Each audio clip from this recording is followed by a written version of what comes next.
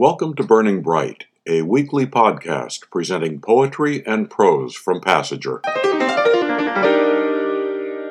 Most of the time we think about cars as vehicles that take us to a physical place.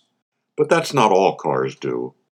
Remember when we were younger and just driving around with our friends took you from being your parents' child to being an adult? Remember when getting in your car and driving around let you escape the hassles of your job or your life for a few minutes?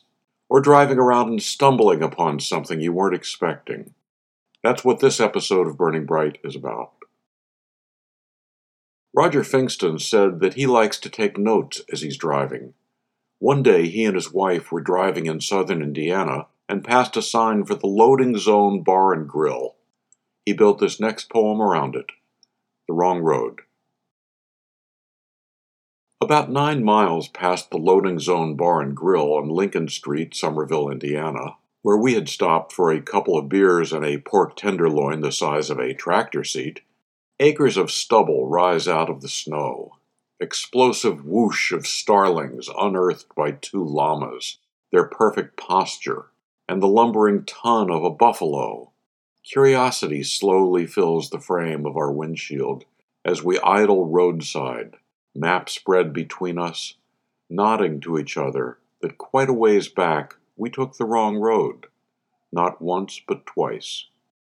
And surely this is why.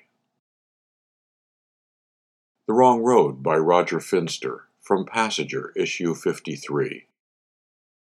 John Hovde said he started writing poetry back in 1969 when he was a U.S. Marine in Vietnam.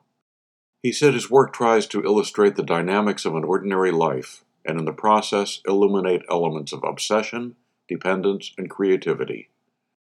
Here's his poem, Baudelaire's Roadster. The tone of my days decelerates, a descending Doppler, a jukebox crying the blues at closing time. Top-down, thoughts rocketing and emotions plunging, I push harder on the gas as we dive inexorably, unstoppably, inevitably down the mountainside. My borrowed convertible carves a declining verge on 2 wheels as I fight for control. My engine roars, gears grind, and Baudelaire, riding shotgun, laughs recklessly, shouting, "May you be drunk forever!" Manic and mercurial, Brodigan curses prose from the back seat, lobbing wine bottles and beer cans ahead of us, as I try to shoot them from the air with my pistol and my poetry. John Hovde's poem, Baudelaire's Roadster, from Passenger, issue 66. Jesse Arthur Stone said that his poem, A Quiet Presence, was inspired by his memories of living and traveling throughout the American Southwest, and becoming aware of changing economic, social, and religious norms. That and St. Christopher, the patron saint of travelers. Think about the special silence of a highway at night. Imagine a light snow falling. You can hear the silence accumulating. It's the arrival of a quiet presence. All the truckers are asleep in their cabs, St. Christopher's clutched to their chins, their knees tucked up toward their hairy chests that rise and fall with the faint sound of a semi shifting in the distance, or the slip of snow packing itself onto the uplifted arms of a saguaro cactus, or the silence of a thought that creates a world where none was before.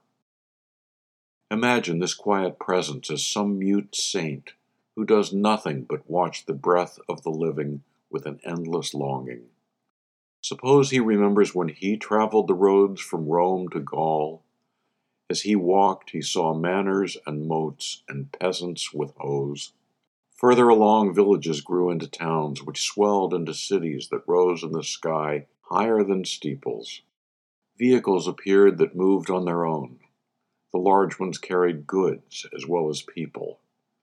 He liked that very much. Now at night he sees them parked along the roadsides and feels like waking the drivers and telling them how much he loves them and how grateful he is that they still wear his medal, even though he's been fired from the job he was stuck in for 1,700 years. So he watches and sighs, remains quiet as the truckers turn in the silence of his lingering gaze. Jesse Arthur Stone's poem, A Quiet Presence, from Passenger, issue 64. Finally, this by Shirley Brewer, from her book, A Little Breast Music, Making Change. I bought a green checker taxi at a junkyard, fixed it up including the meter, and drove around town, charging myself for every mile. I spent the money on travel, a month in Venice, 3 weeks in France, but I always came back to my green checker cab, hanging souvenirs from the rearview mirror. When my schedule allowed, I picked up fares, took them to a museum, regardless of their destination. Make time for culture, I said. Arrayed in accessories resplendent in the sun, I waved at strangers with both hands, steering at last from the inside. Making Change, Shirley Brewer, from her book, A Little Breast Music.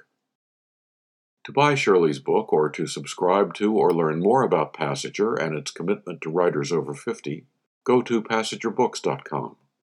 You can download Burning Bright from Spotify, Apple and Google Podcasts, and various other podcast apps. For Kendra, Mary, Christine, Roseanne, and the rest of the Passenger staff, I'm John Shore.